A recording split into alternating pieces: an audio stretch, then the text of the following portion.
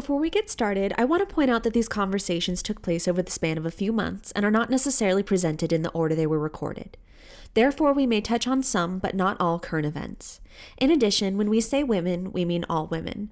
Although our dialogue often generalizes women into one social group with shared experiences, we want to specifically express our support for women in minorities of race, ethnicity, sexual orientation, etc., and for those using their voices for positive change. Hello. Thank you so much for joining us. My name is Sarah DeForest. And I'm Victoria Banks. This is The Table, a podcast by and about women in the entertainment industry. Welcome to episode 14, when we talk to actress Erin Karpluk. So pull up a chair and get nice and comfy, because everyone deserves a seat at The Table. Do what you want, work what you got, say what you think, and don't let them stop you. Stop you, don't let them stop. Stop you, don't let them stop you. Don't let them stop. Don't let them stop you. Erin Karpluk is a Canadian actress who may be best known for her starring role as Erica in the hit CBC series Being Erica, which had 4 seasons air in over 180 countries. She received a Gemini Award for Best Actress in 2009 and a Leo Award for Best Lead Actress in a Dramatic Series in 2010. But you've seen her face in a lot of places. She first started to make waves after landing a part in Fox's Dark Angel, for which she was handpicked by award-winning director James Cameron to play the pregnant X5 gem. She garnered her first big break when she scored the series lead playing Kate on Godivas, which earned her a 2006 Gemini nomination for Best Actress in a Dramatic Series. She recently finished her second season as a regular on the Netflix horror series Slasher, and her second season playing Teresa Hobby on Hulu's Holly Hobby. Her role as Pepper is the first crossover character to be featured in both 911 and 911 Lone Star, opposite Rob Lowe and Angela Bassett on Fox. She's been the lead role in 18 movies, including Suddenly with Dominic Purcell and Ray Liotta, Reasonable Doubt opposite Samuel L. Jackson and Dominic Cooper, and Bailout, again with Purcell and Edward Furlong. The hit comedy A Swingers Weekend that she starred in won Best Ensemble at the Canadian Film Festival, and Erin received a Best Actress Award for her role in the web series Rift World Chronicles, which also won Best Web Series at the LA Web Series Festival. Erin played Molly Ringwald's sister in a recurring guest star role for Disney XD's Raising Expectations, and she's also had recurring guest star roles on Showtime's Masters of Sex opposite Michael Sheen, ABC's Rookie Blue, Global's Saving Hope, CW's Life Unexpected, Hallmark's The Fixer-Upper Mysteries, and The L Word. She's guest starred on the CW's Supernatural and also on an episode of Criminal Minds Beyond Borders. We can't wait to hear what Erin has to say. I am super excited to have this guest with us today. Erin Karpluk is an incredible actress. She's also a fellow Canadian, so props to Canada. And we're excited to be branching out a little bit beyond our regular territory of the music business. We've been hoping to expand our podcast to other parts of the entertainment industry. And Erin's just such an accomplished actress and has been working in the business for a long time. So we're really excited to hear your perspectives. Erin, welcome to The Table. I'm so honored. Thank you, ladies. Thank you. It's lovely to be with fellow artists and fellow women and fellow Canadians, even though we're all over the map. Thank you. Yeah. So can you start by just telling us a little bit about how your journey into acting began? Was it something you knew you wanted to do from the beginning, or did you kind of fall into it along the way? I always, since I was a little girl, I was obsessed with television and doing plays with my cousins, and I loved Three's Company, and in the back of my mind, I just always, I really glamorized actors and the storytelling, and it's something that I always wanted to do, but I don't think I think in grade 8 I told my best friend, we were on the ski hill, and then when this might be a little bit long, but I promise I'll come full circle on it. When we were in grade 11, so as you mentioned, I'm from a very small town, Jasper National Park in the Canadian Rockies. It's beautiful. The town's probably 4,500 people. My graduating class was 32 people. So we didn't have a drama program. You kind of, you study French, and we were able to do band, which I'm thankful to the music community I didn't continue with because my alto sax was not so great. But so I kind of had this dream, and then what they do in Jasper is they test the emergency response units. So that's the RCMP, the volunteer firefighters, the wardens, once a year, and they take the grade 11 students, and they have us essentially, a company comes from Edmonton, and they assign you a role as a victim, and we do a simulated scenario. So they had 2 cars that they crashed at the base of the ski hill, and I was in a car with 3 other people, and I was burned. So they put blisters under my eyes and on my hands, and they kind of say, you're deceased, or you have a broken leg, or you're hysterical, whatever it may be. And then they drove us out to the site, and I just remember before we kind of yelled action on, and they called the emergency response people, they just said to us, the more real you make it, the more real of an exercise it'll be for them. And if there is a problem, there's a code word. You say no duff. And if you say no duff, the exercise stops, and we actually really attend to you because there's an issue. So I just got goosebumps, and I felt like I had permission to just jump into this role. And, when we got going, I just kind of threw myself into it. And my guidance counselor, Mike Price, and a fellow warden here, Mike was on the volunteer firefighters, and Mr. Hindle, Murray Hindle, was a warden. Anyways, they were working on the jaws of life trying to get us out. And a couple times both men said to me, because they know me, they pulled themselves out of the exercise, and they're like, Erin, are you okay? Are you okay? Because I was, all in all my glory here, flapping around. And I just stuck with the exercise, so we continued. And I just remember going home and feeling this sense of elation, of magic, of freedom, of I don't know how else to describe it, just to be given that opportunity, because outside of playing with my friends, I'd never really done something like that. And the next day, I was in high school, and I was walking through the halls, and Mike Price came up, and he was my guidance counselor, and he's like, Erin, you should be an actor. And honestly, just him saying those words gave me the confidence to be able to apply to a theater school. It was actually the University of Victoria as a theater major, and I had no experience doing that. So then, a very long-winded answer to your question, but from there I kind of flopped into theater school, where I knew nothing and made 4 years of mistakes, and kind of, made my way through 4 years with all these like theater divas that were the lead of stars of their high school plays in huge cities. And like we had to do a monologue, like a dead character monologue. So you have to pick a real life person or a fictitious person or real life person that's deceased, write a monologue about them. And that's how you audition to get into second or third year, I forget.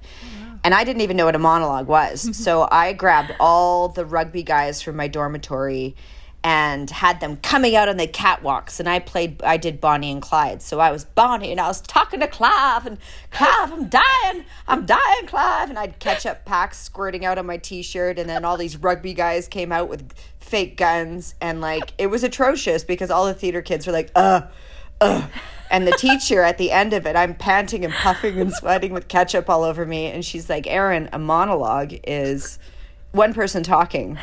And I'd staged this elaborate, ridiculous, like over-the-top, hilarious thing. Anyways, she passed me, and I got into the next year. But it was just, that's kind of like a very, very long-winded answer to your question. But just him giving me the confidence in saying that, I just went for it. And from there, things kind of all fell into place. But yeah, I always wanted to be. And I'm 41 now. I'm 20 years in the industry. And every single day when I'm on set, it feels like Christmas morning. Like, it just feels like this is what I meant to do. And I'm so incredibly grateful that I get to do it. It's funny talking about Christmas, because that's how we met Victoria. Yeah. That's right. Yes. Okay, good segue. Yes. So Erin and I know each other because somehow my music agent got me cast in a movie that Erin was the star of, and it's a Christmas movie. called Christmas Lodge. It was a Thomas Kincaid production, and it's like one of those movies that reappears every Christmas. It comes back on Amazon Prime and Hallmark It sure Channel. does. Oh the boy! gift that keeps and giving. it's like so I played Aaron's sister, and like, I don't know if your phone lights up like mine does every Christmas, but it's like, oh, 'tis the season. Here goes my phone again. I just saw you in a movie. But I showed up on set like never having acted in anything except for like the high school musical stuff, and so completely overacted my way through the whole thing, but it was so much fun. And boy, oh boy, Erin, do you know your stuff? Like, she just owned it, and I just loved watching you work. Like, I'm curious, when did you really start to feel like you had your feet under you in terms of like walking in and having confidence with what you were doing and not feeling like you were making so many mistakes all the time? That's an amazing question, and it took years to get there. And just to step back, for people that are listening, obviously you know Victoria's music work, but you were phenomenal and a complete natural coming on set and won over the hearts of all the cast, all the crew. I mean, you're stunning and you're so professional, and it really felt like you'd been acting your whole life. Just because you're such an attentive listener and you're very present. I was able to work with Jewel, the singer, as well, and she reminded me of working with you, because literally acting is all about reacting and listening to the other person. And because I think you and her, in my experiences, singers are so present and know how to tell a story, that whatever I would do was bounced right off of you. Like, which a lot of actors, they can act in a can and they can be selfish and kind of do their own thing, but you just had these big eyes looking at me and would mirror whatever I did, and obviously professional, and like, it was such a joy. It was such a joy to work with you. Thank you for saying that. You're great in the movie, and you also scored it, which is like, I think that's what makes the movie is your song. Thank you. Something that Victoria and I were just texting about before we got on here, that I'm really curious about. What is the dynamic like for you with your peers, with other women that you've worked for? I've always heard and felt in music such a camaraderie between women and just fellow artists in general. Does that, like Victoria was asking, it took a long time for you to kind of, like you said, feel like you took charge and had that confidence? How do your peers play into that? How does that dynamic play into your confidence or insecurity on a set? It's a really good question. And in part to what Victoria had asked about, like, when did I know, when did I have the confidence? I would say the first 5 years, I was like a fish out of water. I came out of theater school, and I was, I got this reoccurring part on Glory Days. And they would say number ones, everyone. And I played the secretary, and I had this short spiky hairdo and my coffee pot, and I was so excited to act, but I didn't know what number ones were. Like, they don't teach you certain things in theater school. So the camera director, our camera operator was really sweet. He just whispered to me, he's like, Erin, that means get on your first mark. And I was like, rightio. So it was a lot of just like keeping my mouth shut, listening, watching other actors, and like all the really supportive people there that you help out, that hopefully I can now also help out, because everyone starts somewhere. I think I got my confidence after being a lead in a series, just because it really comes from being on set. There's a lot of technical stuff that goes into play with being on a set as an actor, and I felt once I was like confident in that, then the art can actually run through. So I would say after my first lead, which was a show called Godivas, and then to get back to your question, Sarah, with my peers, a part of me also growing as an artist throughout the years, like, it's hard, it's so much rejection, it's really an unstable job. But what I found and I primarily started off in Vancouver, is this community of girls that I was acting with, which you'd see in the audition room over and over and over again. Throughout the years, we were on this same journey together.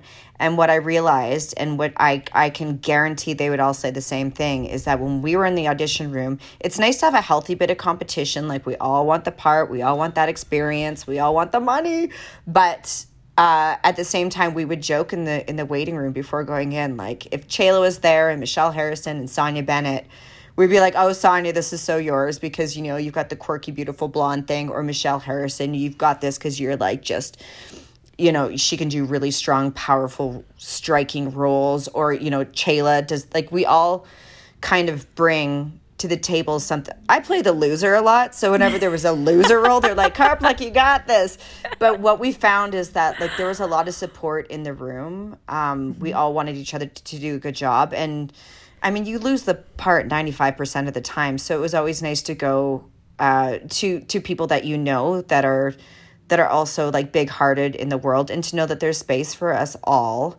And it is a hard job, and at the end of the day, the only person you're really in competition with is yourself. So if I'm going into an audition, not even Meryl Streep, Meryl can do what I do, because it's just impossible. Like, same thing I'd think as a singer, like, you can bring something to the table that no one else can offer. So my primary responsibility is just to kind of hone and be the best that I can be, and, you know, hopefully not go into the audition and, as we say, shit the bed. You want to do your best, but ultimately you can go in there and smack it out of the park. But if they're looking for something different, that's out of your control, and you have to graciously let it go.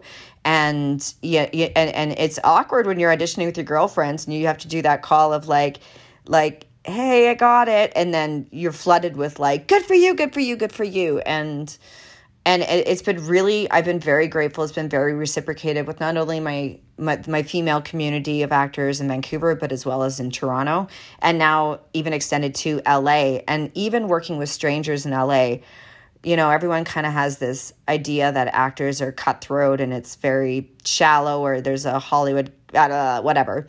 My experience was similar there too, with American women in the acting field, where, you know, we go in and you smile at each other and you leave the room, or you say break a leg to the rest of them and smile and leave. Like, I can count on one hand the number of bad experiences I've had with someone trying to undermine you.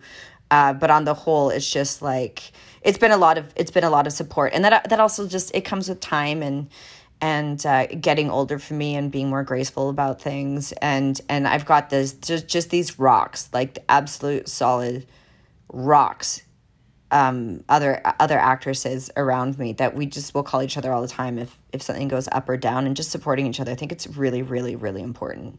And the men in my life do too, but I'm just kind of focusing on the ladies right now. Yeah, it's really nice to hear about that experience, because you're right, no matter what area of entertainment, sometimes people really do think it's super negative and cutthroat, and you do have those people.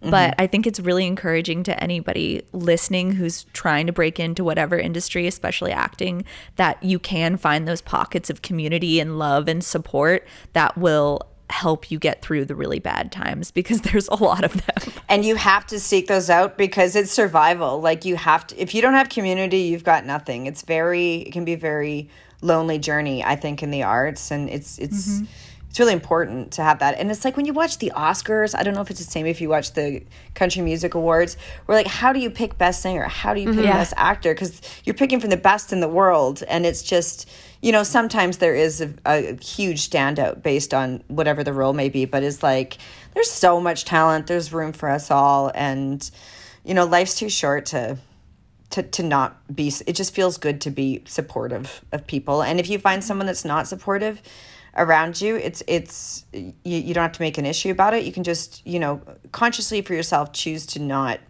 associate with that person if you can, but always be graceful and nice to them. Do you feel like there's, I know in music, when you're collaborating as songwriters, there's a real sense of sort of a class of that comes up together, and then success happens for one and it happens for others. Is there a parallel to that in your business as well? Or is it just the control is not necessarily in your hands of who's chosen for projects, I guess, as opposed to with us, we're kind of choosing who we're working with to make these projects? Oh, that's interesting. For me, at least, like my experience in Vancouver and in Toronto, the acting pool is just, it really is small. Like, and I think, like, I'm 41 now. The girls that I was in my 20s with that we're still acting right now, it's a lot of like perseverance and a lot of just showing up. And because, you know, it does, the dynamics do change as you get older. You start doing the mom roles, and you're not the ingenue anymore, and the this and the that. The ones that are working with me now. We all are all, I say at the same rate. And then a couple of us have like popped out and have become megastars, like on, just going to name drop a bit here. But like on Being Erica, I did a show in Toronto about a woman that time travels and becomes a therapist of time travel throughout the 4 seasons. And my first patient is this brilliant monster actress, Tatiana Maslany.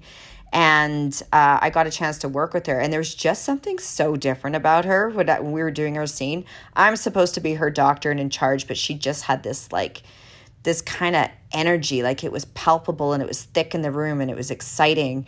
And then obviously since then she's gone on to do Orphan Black, which she won an Emmy for from our little Canadian pocket. And they just announced that she's She-Hulk. Oh, I just read the trade Really? papers. So she's now in the Marvel community. Wow. And I just got goosebumps like when she was at the Emmys, and now she's like doing this monster mega, like I think in the world you could think of these Marvel movies as the biggest in the world. And here she is. And so that's something totally to be celebrated. And then some of my actor friends, they're still making a living doing guest parts in shows. So I guess sometimes there is massive talent. But I know some of the most talented actors that I have as friends, they never hit. They never made it. For some reason, they didn't. And I don't know what that is. If it's chance meeting a prepared mind. I'm trying to hone in Oprah here to like what it is that makes it. I know for me, if I didn't have Being Erica, my career would be very different now. That opened up a lot of doors for me, and I put that on tape. That was something, I think I had like 5 auditions that day, and it was something I put on tape, and it just was the right, I don't know, and it totally changed my life and exposed me to Toronto, East Coast Canada. Our show was in 180 countries in the world, so it has this like international spectrum that it's reached, where I'll get letters from people saying how it's affected their life, and it's really awesome.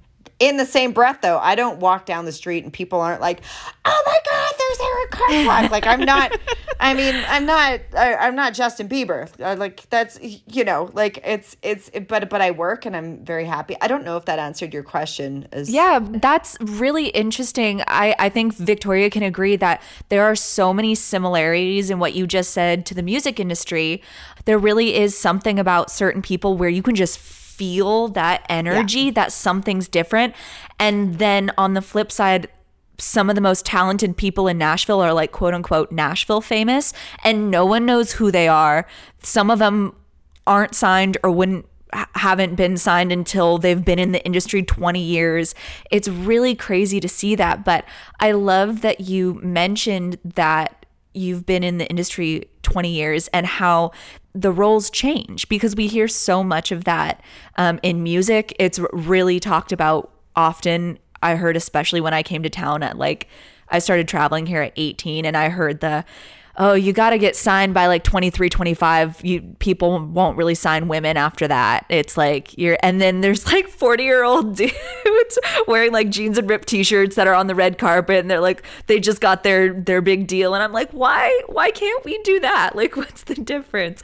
Can you speak a little bit more to your experience with the combination of age and gender, or age just on its own, whatever you've experienced personally or seen for your peers? It is. It's a good question, and I hate to say that it's very similar in the acting community. It's like if you want to kind of get out and get a name, it's ideally you'd want to be like Jennifer Lawrence. And who else was I thinking of the other day?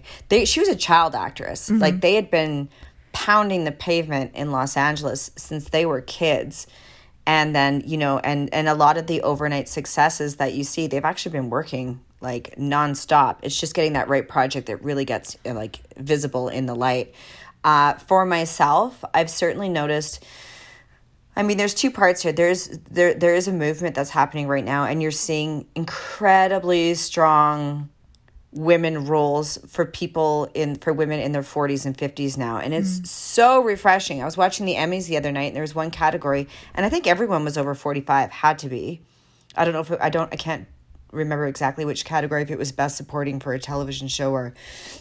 And I thought, oh my gosh, that is so refreshing, because I think that there's so much depth to people that have lived a longer life than, you know, a lot of these, no offense if you're younger, but teeny bopper shows that are kind of like surface. And that's not to say that there's not incredibly brilliant younger actresses, but my personal experience is I definitely, you hit that 30 mark and you start going out for the mom roles. And I've been lucky that I still do a lot of leads, which I love doing for the sole fact that I like to be in control of telling the story. I just feel people are always like, oh, that's so much more responsibility. But for me, it's the opposite. Like if they trust me to be in charge of telling the story, I feel like complete artistic reign and I feel very free and confident. Whereas if I'm just doing a guest star in a show, I'm scared of throwing things off for other people. And I get nervous because this whole machine's been running and you know, I want to do a good job, but it's nice. Anyways, I've been very lucky that I still do leads, but for sure I've had conversations with my managers and agents in the last few pilot seasons where they're like, well, Erin, you're too old for these, or you are not the right ethnicity, or you are you don't have an American name. And nobody cares about that. You need to, if you haven't hit and had an American series at this point, sorry. And it's very cut and I did one show where they wanted me to do nudity and I had an issue with it. And I spoke with my representation and I'm like, look at Sarah Jessica Parker. She doesn't get naked on Sex and the City. And my agent just said to me flat out, you're not Sarah Jessica Parker. And I was like, copy that. Noted and noted and noted. That's got to be a hard thing to navigate. The issue of nudity and the expectations around that. And I mean, is it common to be asked to do nude scenes? Is it something that you're supposed to just be okay with, or is it something that a lot of people have issue with? I think that for me, it depends on the project. And normally before you audition for the role, it is clearly stated in the breakdown, like will require nudity. So a lot of my girlfriends are not comfortable with that and they'll just reject the audition. I will do nudity if it's something that I believe is essential and not gratuitous. Because sometimes it does aid a storytelling. And if you can we lend our spirit to these shows. A body is just a shell, you know, and I'm like, if you got a great butt, get it. But, you know, it becomes very logistic as to, will you show the right buttock cheek and will you show the ... And there's been some roles that I've lost where I would have had to have done like some explicit nudity and I lost them and I was okay to lose them because also you have to be aware that stuff's on the internet for the rest of your life now. And for your kids to watch, for your kids' it can be very strange. I don't know, but I have always, I guess I had experience when I was younger and that's something that you really have to get confidence about and be very clear going into the job and get everything on paper before you start shooting. Because once you're shooting, you've got 50 people staring at you and you can feel very pressured into, well, just take off the bra. Well, just, and you want to be accommodating and do a good job and, you know, have people like you, all that stuff. But you have to go in there like armed with bullets and you have the union behind you and you have to have your contract and just say, I'm not comfortable with this. And that's definitely something that I learned throughout my career. And at the end of the day, you just say no if that's not what you signed on for.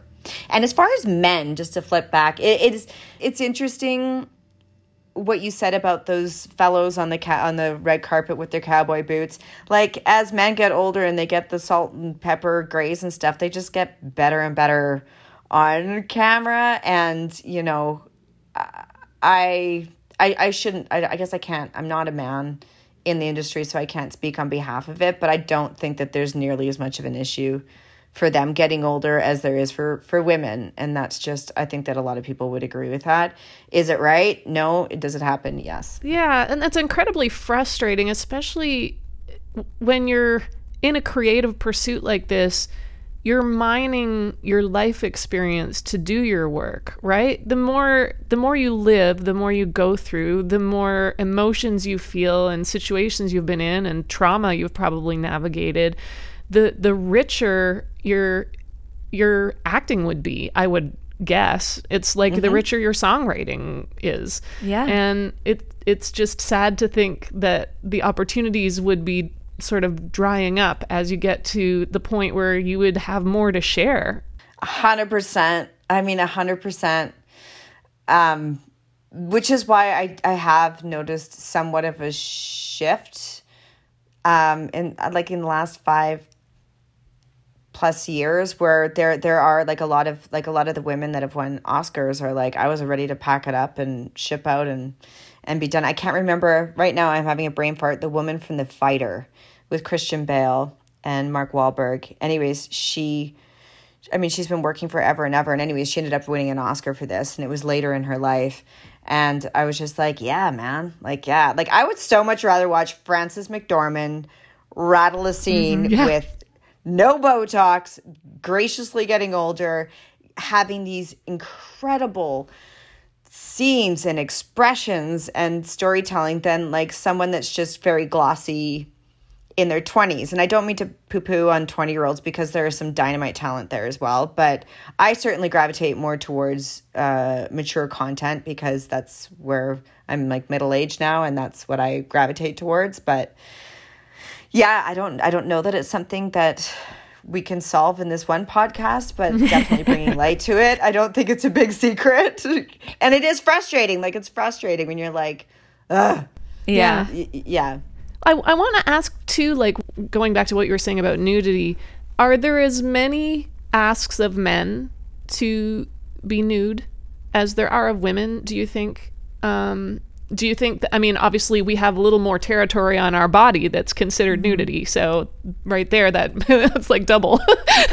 Yeah. But I'm just wondering whether they are faced with that decision as often as women are. Well, I think HBO has really changed that's true. things. That's true. I've seen more nuts and bolts on HBO than sometimes I'd care to. I was like, okay.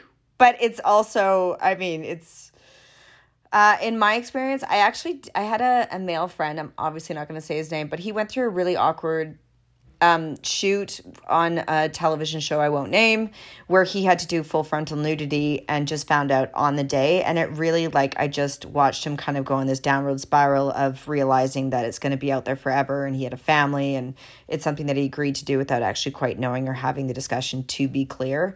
And I always I felt really bad for him. So, and then I've also, on being Erica and Godivas, I've had plenty of love sayings, and sometimes because I was the lead, the men were asked to do a little bit more, and I always tried my best to make them feel comfortable, because they were treated like the sex object. Like Taylor Kitsch, sorry Taylor, I'm outing you here. He is he's from BC.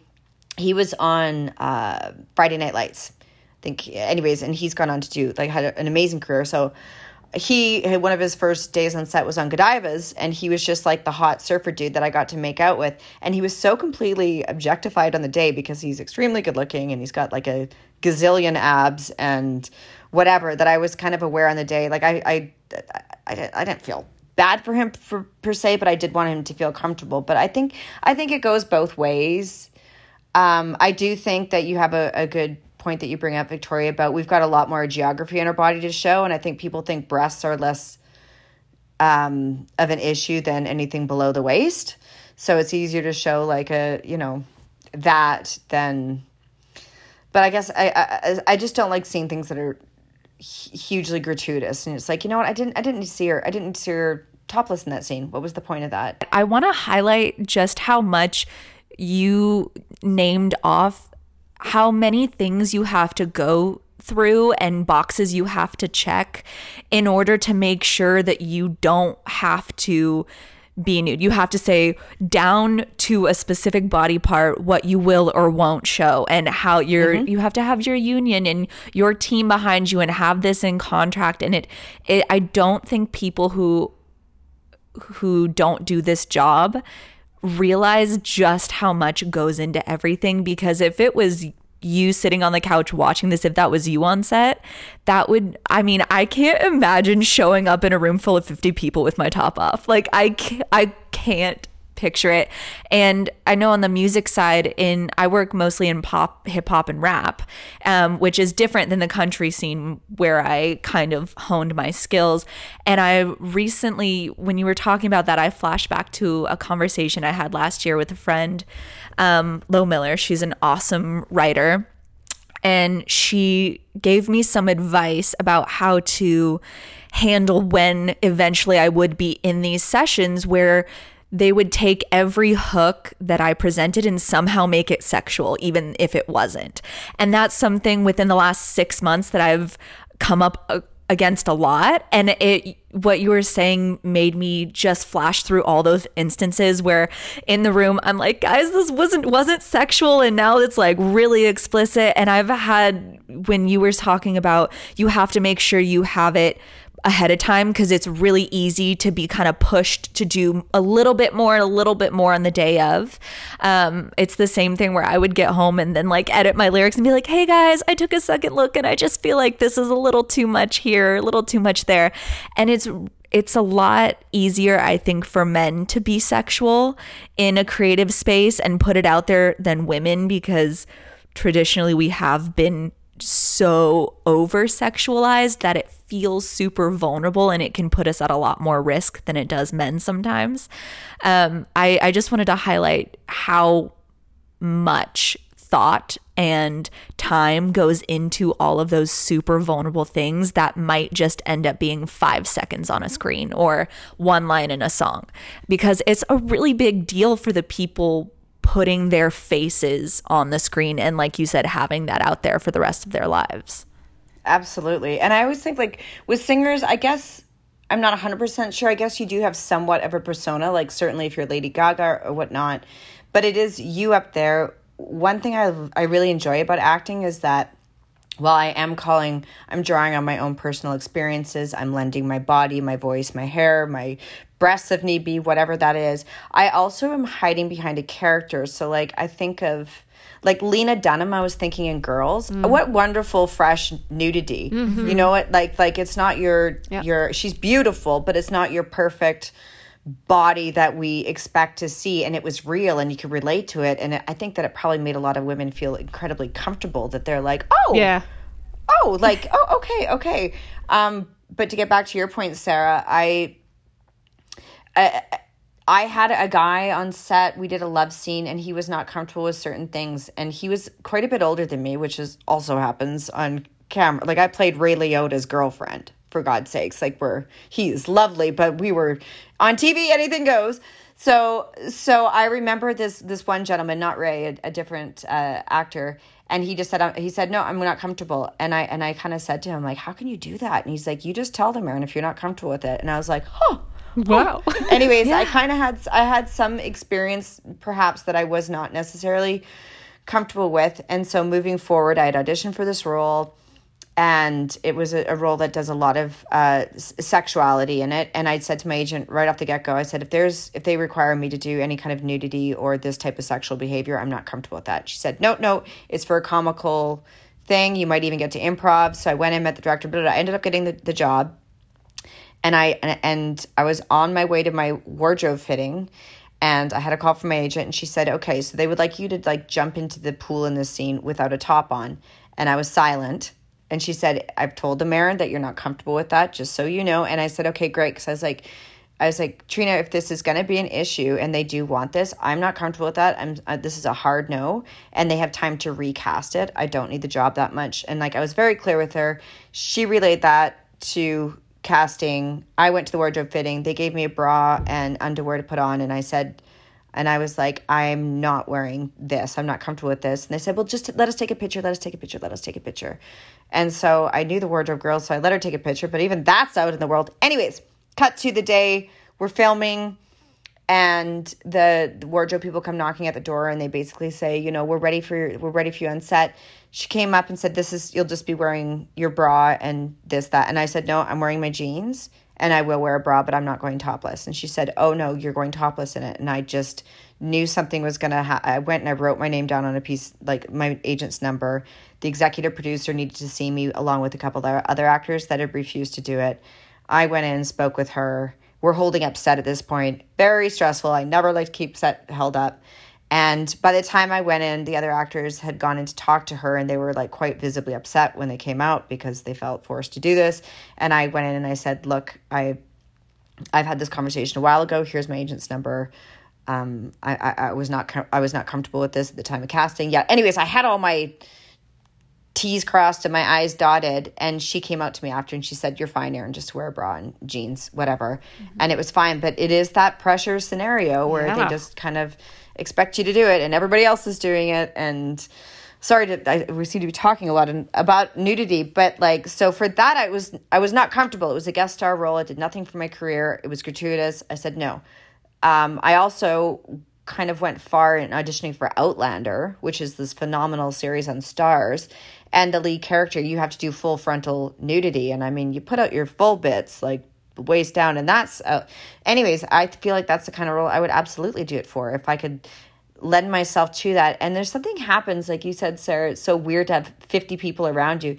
It is weird, but for me, it's also the most comforting thing because I'm used to crews, and in storytelling, I can kind of lose myself and lend myself to it. I think that also comes with experience or being comfortable, what have you, and doing love scenes. It's the least romantic thing you'll ever do in your life because you've got like a sound pack jammed in your bum, and the boom guy is trying not to cast a shadow on your bits, and it's and the guy you're making out with is your best friend's husband, and you're planning a barbecue in between takes. It's like ridiculous, but you got to sell it, and so. I do believe, I think nudity is important. For me, it's a matter of, is it appropriate, when, where, and then also getting that contract marked in to the point of like, you can see her right breast and her left buttocks. It's very, and we have a union and they have to follow protocol, and might suck for the director to have to and the DOP to have to map around that. But that's why everything, and also what you're getting paid to show those bits is. Right. I mean, models. You have a model coming on. I'm sure she'll be way cooler to talk to you about nudity than me. I haven't done that much, but speaking of pay, that was another question that we had, because I know pay equality has been a big topic of conversation all across the entertainment business. But have you had any experiences, or seen your friends have any experiences having issues with pay equality, or issues with contract negotiations being sort of skewed or discriminatory? I've had one experience. It was for a movie of the week. We called them MOWs, where I was cast and a male was cast, and I had far more experience than he did, and my rate was also higher. So you have a rate as an actor. The more you work, the more it goes out, be it episodic rates for television, or you can have like a flat film rate.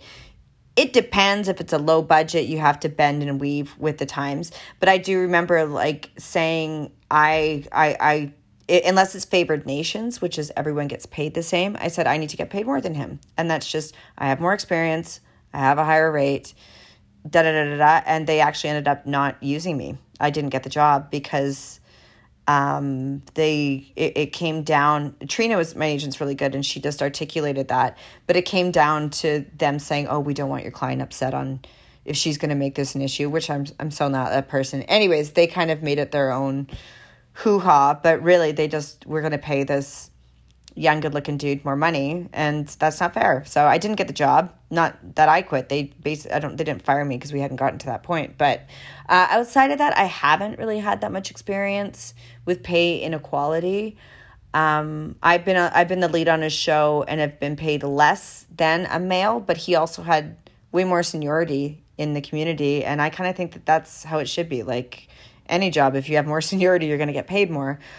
So I don't have any stories specifically about that. I think on the whole, our rates have gone down quite a bit because as Canadian content on American shows, that's more of the inequality, is that the Americans will always be paid more because you're Canadian. And even if you're on the American show because you're Canadian, if you're not on your SAG contract, which is American, you'll get paid less. We were wondering about that difference between Canada and the US, if there are some massive differences, whether it be gender or just, stateside versus Canada. The pay is different, and also our unions operate very differently. And not to poo-poo on our union, because they do work hard, but like working on a SAG contract, and I'm involved with both unions.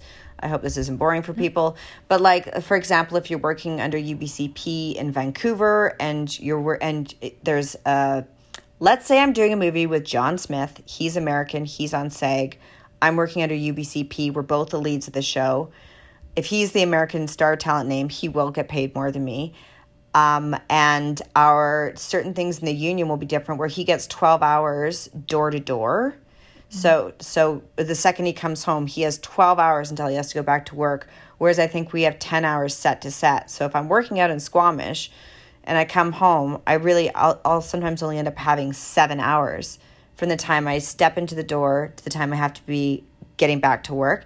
And 7 hours is not even a proper night's sleep, let alone memorizing your lines, showering, making dinner, maybe talking to your mom, whatever. Like, it's just, there's a little bit, but we tend to kind of, I don't know if we've gotten bullied. I don't know. I don't want to speak illy of our union, because they do also represent us. But that's the kind of inequality I really notice. That is frustrating. But then again, I mean, I sometimes work on SAG contracts. So it's a different topic, but it is. But usually when you go on these movies, it's 14 days. You suck it up. You do it. Is it fair? No. And I've sometimes, if we are shooting in Squamish, I'll just rent a hotel on my own dime to save the 3 hours travel so that I can sleep in a hotel and get that extra sleep, which is what people do. So, yeah. That's really interesting. Victoria, since you have experience in Canada and the US in the music side of things, have you experienced anything similar to that? There's so many Canadians in Nashville, and as well as Australians, and I can't imagine having to deal with both industries at the same time. Yeah, I don't really see anything necessarily comparable in like contractually, that kind of thing. It seems pretty similar across the board, but obviously in Canada, how much you earn in royalties is going to be proportionate to the size of your audience, and it's just a much smaller audience. Like, it's at 10% of the American audience, so that is reflected. But there's also I guess perception issues around how seriously someone is taken based on whether they have had success in the US or just, quote, success in Canada. And so I know that's always a difficult thing, because I mean, there are superstar musicians and superstar actors in Canada who nobody really knows down here. So you're operating in the mouse on the elephant's back, so to speak. Right. And it is what you said. It's just a numbers game, right? Like, it's hard for us to have a star system here. There's more people in California than there is in Canada. There's more people in Tokyo than Canada. I mean, look at the map and look at the geography of that. It's absolutely mind-blowing. Am I thrilled and so grateful to be Canadian? 100%. But like, I mean, a lot of us do, travel to the States because that's where there's opportunities to get to these big audiences, where you have the exposure, where you have, and also you're just going to make more money there. I mean, that's just a fact. And thank God for Canadian content, really, because if our art was not protected and required to, there's a requirement to air a certain amount of music and television content that is Canadian made, and starring Canadian talent. And if that was not there, we would just be swallowed up in the identity down south. I mean, I owe my artist career to that for sure. Erin, I wanted to touch on something real quick, because it reminded me of something that we'd asked a few people in season 1.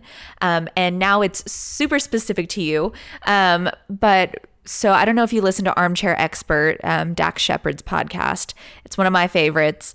And there was an episode with America Ferrera, and she was absolutely incredible.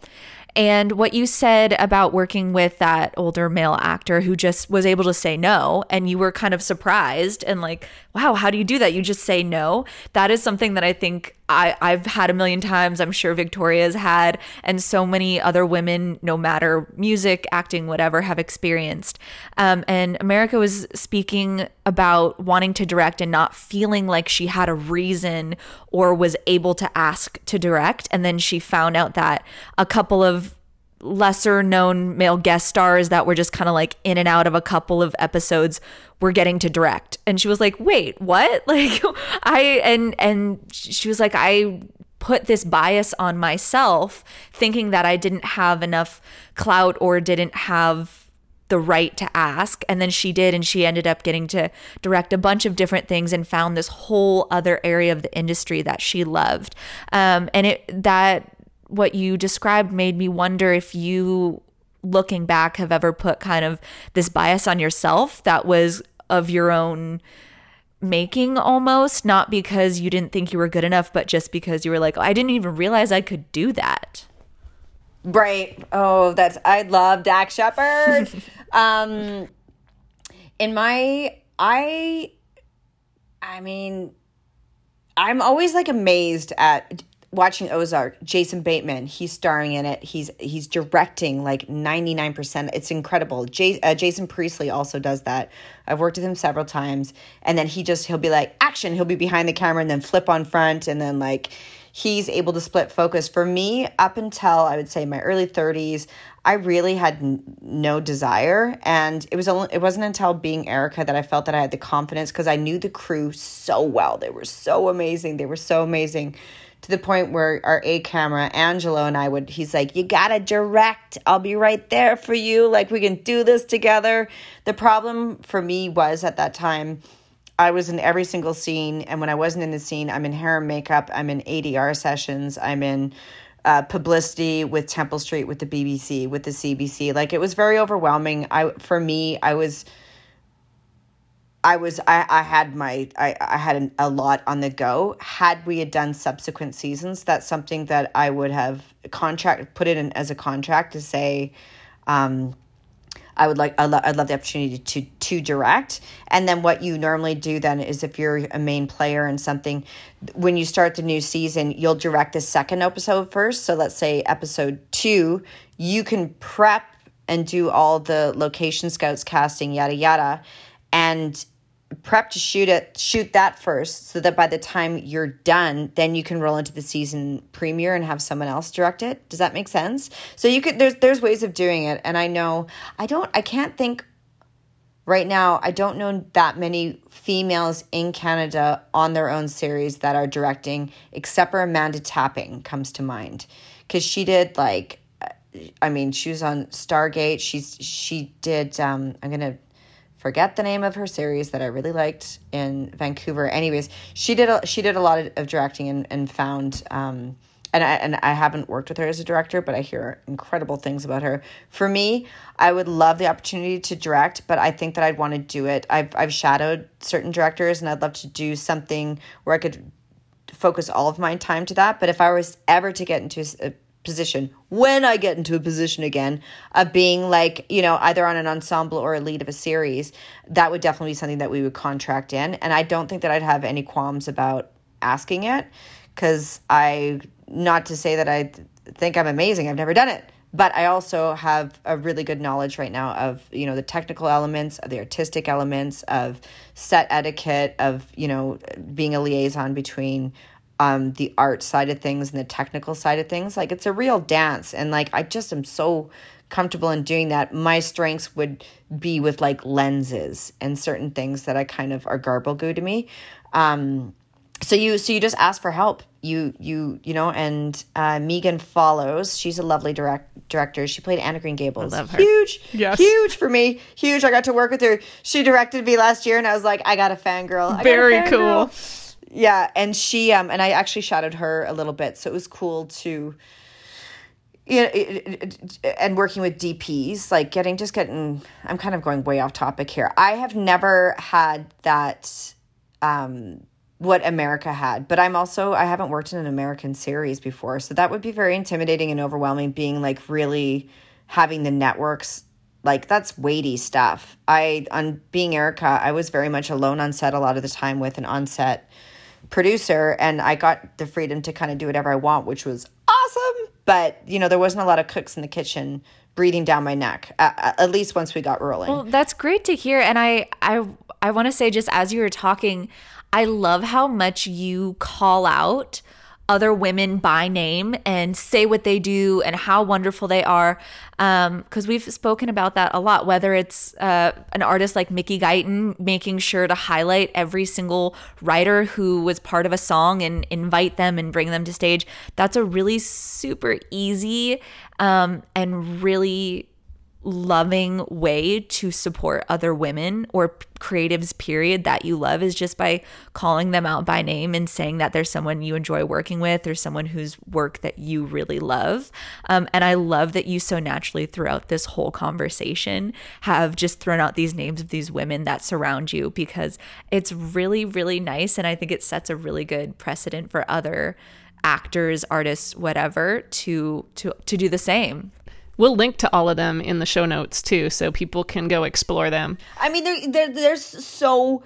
Thank you, Sarah. I didn't realize I was doing it, but I guess it comes naturally because I had so many people that inspired me and helped me along my path. And I just hope in return, I can somewhat be able to do that for other people, because it's scary and it's weird starting off. And like, it's, I think even outside of like acting, singing, the arts, life in general, you can be taking an Uber somewhere and have the driver say something in one sentence that is so profound it can actually change your life. Like, you never know what you're gonna say to somebody that could totally change their life, or at least brighten their day, or what have you. So there's been so many experiences that I've had in my life, as we all have, of like, you know, taking something, borrowing something, stealing something, learning from something from someone, and then, you know, flipping it around and being like, thank you for that. That totally helped me. That totally, you know. I also, this is so off topic, but did you know that Chadwick Boseman and Denzel Washington had paid for Chadwick Boseman to go to school, and it was like all anonymous or something, and it came out after the fact. And it was, I mean, I might not have the details right, but it was something where Denzel had paid for a scholarship or paid for his education or schooling or something, and Chadwick was a no name, but like all these years later, here he is, like Black Panther and his legacy now, and rest in peace. But like, what a small thing. And I mean, financially he was able to do that, but there's so many little things that you can kind of drop to people, and like, and I pick up on too. It's just, we're a big global community, and shed some love. Yeah, absolutely. We have a few sort of get to know you questions that we ask at the end, but before we go to those, is there anything else that you want to share about, anything you're working on, anything you're excited about right now that you'd like to let the audience know? So guys, I'm really nailing COVID. COVID's been great. Yeah, I know. That makes it a little hard.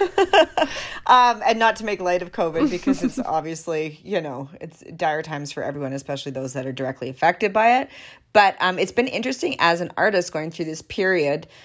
Things are now picking up, and I just booked a job. I'm so excited. It shoots in Vancouver. I love the character. I just spoke with the producer. Like, I feel like there's a part of me that's missing when I'm not, and it's not even like, of course, financially, like I did one job in January, I'm like, I'm living with my mom. I rented out my place. I'm in the mountains, and, you know, but it's this silver lining too. My brother's having a baby. I've never spent a Christmas or a summer in Jasper since I was 19. I'm connecting with my family like I haven't. I'm certainly missing the artistry, but also it's been interesting to just kind of do other things. I do Zoom acting classes now. I'm doing morning pages, like anything that you can do to kind of stay alive and keep going throughout this. And I really think that, like, songwriting especially, there's going to be some really incredible, beautiful things that come out of this. My girlfriend's name drops Serena Ryder. She's a buddy of mine. I love Serena. Yeah, and so she just, you know, she's releasing new music right now that just is like, you know, and carries me through times, whatever. But yeah, so right now I just am like, I guess I just like to say to everybody out there that's going through the hardness, just keep at it. We're not going to be in this forever. And I'm personally grateful that I can safely get in front of the camera again and keep telling stories that I hope people enjoy. And I mean, 2020 on whole as a year has just been, I mean, where to begin? I think I wrote it on my Instagram page. What did I say? I'm like, 2020, you're the worst, but hopefully you'll make us our best. And with everything that's going on with everything that's going on with Black Lives Matter and with our women's movement and with the trans movement, I just hope that this year is like a really just a point for us to start to actually make change. And I'll end up by saying, everyone vote. If you're in Canada, of course, but if you're American, please vote. Yeah. Okay. 5 questions. Okay. Question 1. Do you have a favorite creator at the moment that you're kind of obsessing over? David Lynch. I'm reading David Lynch's book. I mean, he's not new to me because I was a Twin Peaks fanatic, but I'm reading his book right now, Big Fish, and he's just such a weird, beautiful genius, and he's really into transcendental meditation. And like when I read his book, I'm reading his book, it just really resonates with me. Like I've never experienced before. So yeah, David Lynch. Your favorite trend at the moment doesn't have to be anything entertainment related, just anything you're loving. I just celebrated my 1 year of sobriety. Oh, wow. Congratulations. And thank you. So my trend right now is, we call them NAs, non-alcoholic beers. And I'm actually seeing a fellow and he doesn't drink either. And so, and I kind of find like sobriety is also trending, sober curious, not having labels on things, whatever. And so what's trending for me right now is like all these craft breweries that are pumping out non-alcoholic beers that taste delicious, really you good. guys. Like, yeah, my favorite right now is Red Racer and Partake. Anyways, that's what's trending on in my little neck of the woods here. Awesome. Okay, what about a trend that you wish would stop? Bullying and online trolling.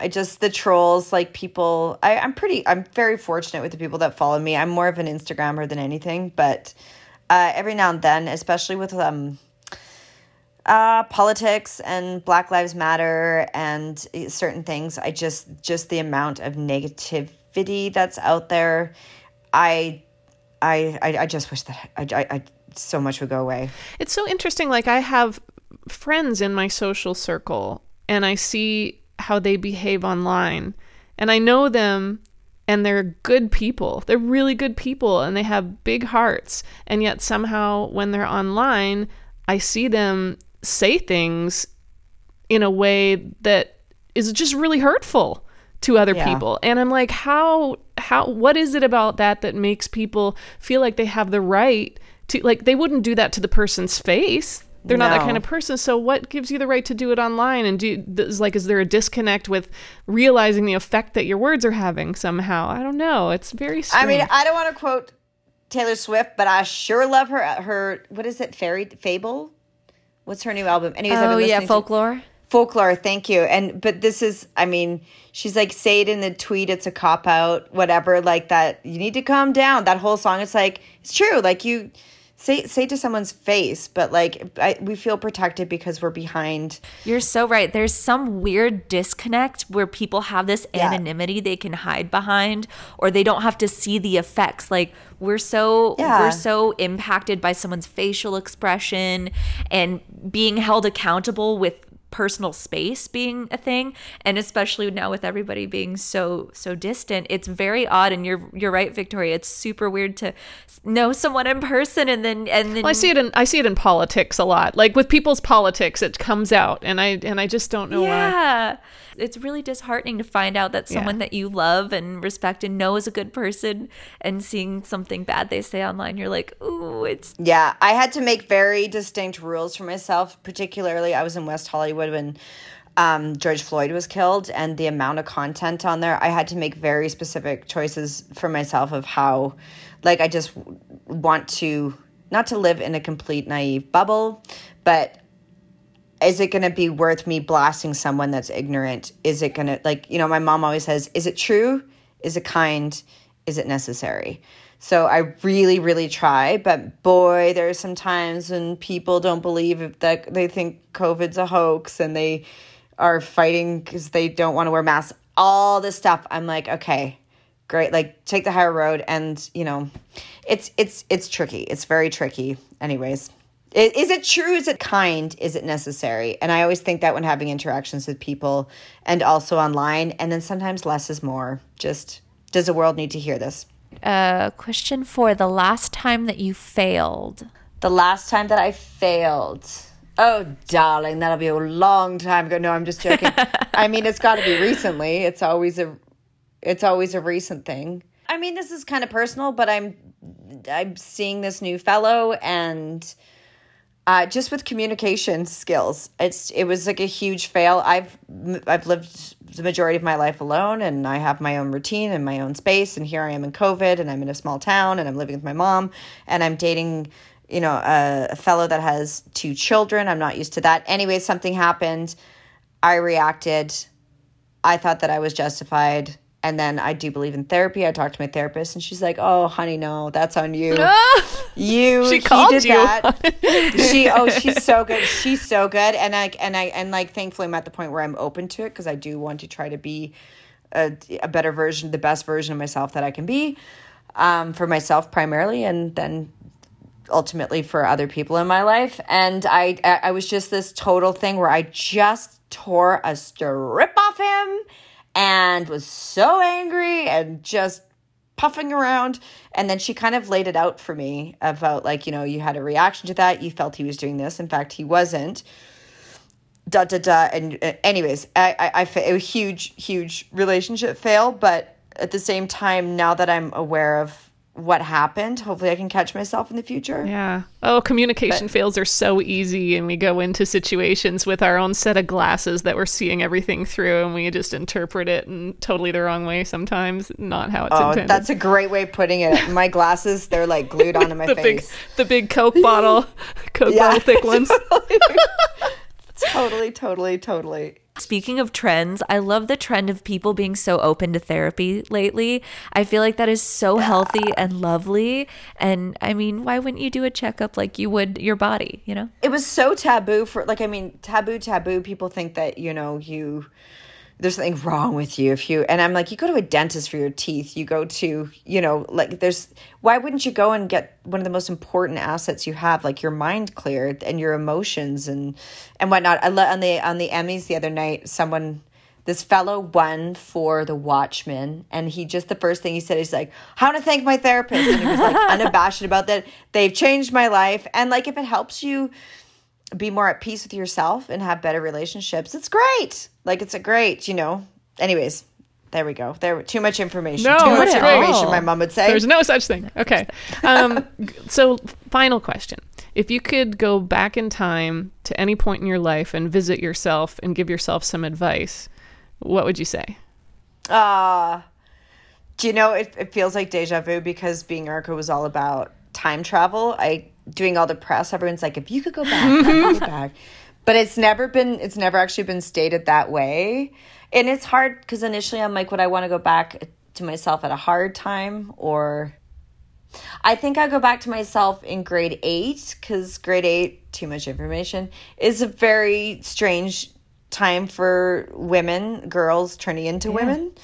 And my parents are going through divorce, and I think I had a lot of like very pubescent thoughts that were negative towards my body, towards myself, and I didn't quite understand what was going on with my family. And there was this one time I was sitting on the step crying. I remember, talked about it in therapy, and I think that I would go back and I would have a conversation with that little version of myself and reassure her that, you know, she's loved and she's perfectly fine just the way that she is, and to be happy and know that she's loved. Because really, at the end of the day, I kind of think everyone needs to like give yourself a big internal hug and like smile in your heart, because it's so easy to not take care of ourselves. And I think it's really important. And I think that my little version of me needed it at that point. But hey, if she didn't go through that, maybe I wouldn't be an actor in therapy now. So true. We all go through stuff. But if I could, I'd go give her a big old hug and take her out for an ice cream and reassure her and tell her that everything's going to be okay. It's going to be okay. That's a great place to end. And thank you so much for talking with us. Thank you for listening to me ramble. Thank you so much, ladies. We love your vulnerability and all your information. It's been really nice to have a different perspective. And thank you for sharing your night. Yeah. Thank you. I'm very honored, ladies, and wishing you all the best. And everyone stay safe out there. Thanks, Victoria. Thanks, Sarah.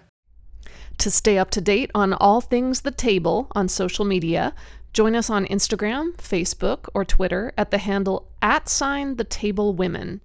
Our theme song, Stop You, is written and performed by yours truly, Sarah DeForest, co-written by Taylor Foley and Will Macbeth, and produced by Will Macbeth. And as always, we'll include links to any creatives, music, television, etc. referenced in this episode in the episode notes. We'll see you next time on The Table. Do what you want, work what you got, say what you think, and don't let them stop you. Stop you, don't let them stop. Stop you, don't let them stop you.